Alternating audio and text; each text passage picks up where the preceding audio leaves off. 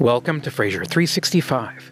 This week, we're hearing from members of our prayer ministry who are sharing with us some important thoughts about the spiritual discipline of prayer as we enter the season of Lent. Day 3 is read by Sharon Sewell. Blood red, the color of love. If ever human love was tender, self-sacrificing, and devoted, if ever it could bear and forbear, if ever it could suffer gladly for its loved one, if ever it was willing to pour itself out in lavish abandonment for the comfort or pleasure of its objects, then indefinitely more is divine love, tender, self-sacrificing, and devoted, glad to bear and forbear, and eager to lavish its best gifts and blessings on the objects of his love. Hannah Whitall Smith. You, dear friend, are the object of God's love. Father God sent his Son Jesus, who in turn willingly poured himself out in lavish abandonment on the cross for you. Wherever you are reading this, you might as well take off your shoes, for you are on holy ground, ground saturated red with love. It is here where you and God meet, where you come together to reason and to be reasoned with, to be silent and listen for his whisper. It is where you come to love and to be loved, to trust, to obey, to worship, to humble yourself, to surrender. This love of God is pure, undefiled, holy. Angels cry, holy, holy, holy. We sing the song, holy, holy, holy. Stop what you're doing for a moment and do the same. Out loud say, holy, holy, holy are you, Lord. Did you hear your voice? He did. He loves to hear your praises. We demonstrate our love for him in such adoration. The love of God encompasses all of who we are, our heart, our soul, our mind, our strength. And in turn, we love him with all of our heart, mind, soul, and strength.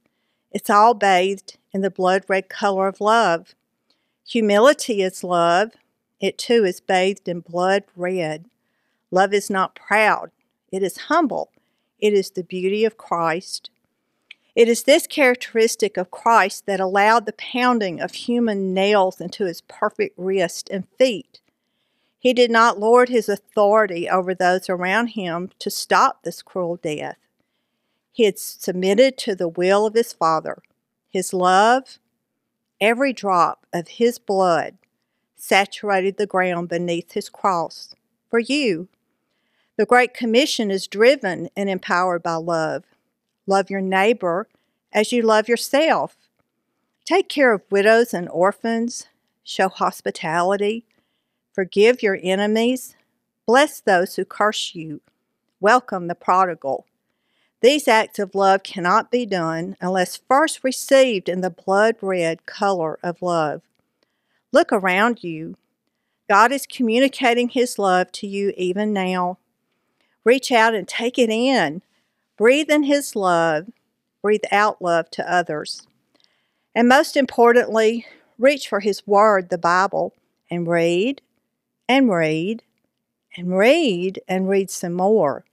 Love will be communicated at every turn of the page. Watch for it. Love will move from the page into your heart in new ways every single day. And as you turn each page of his word, remember this. Jesus said, my command is this, love each other as I have loved you. Greater love has no one than this, to lay down his life for one's friends. That's John 15:12-13.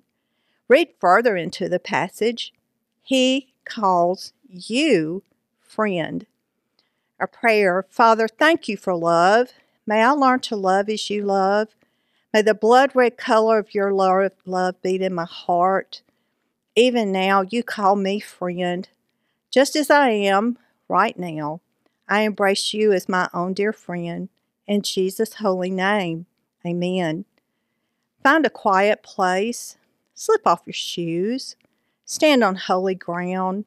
Surrender to the one who calls you by name. Open his word. Read it as if it is blood-red love. Love sent to quench your dry, parched, thirsting soul. Drink deeply. Lean in. Long for him. Listen. Learn. Drink again.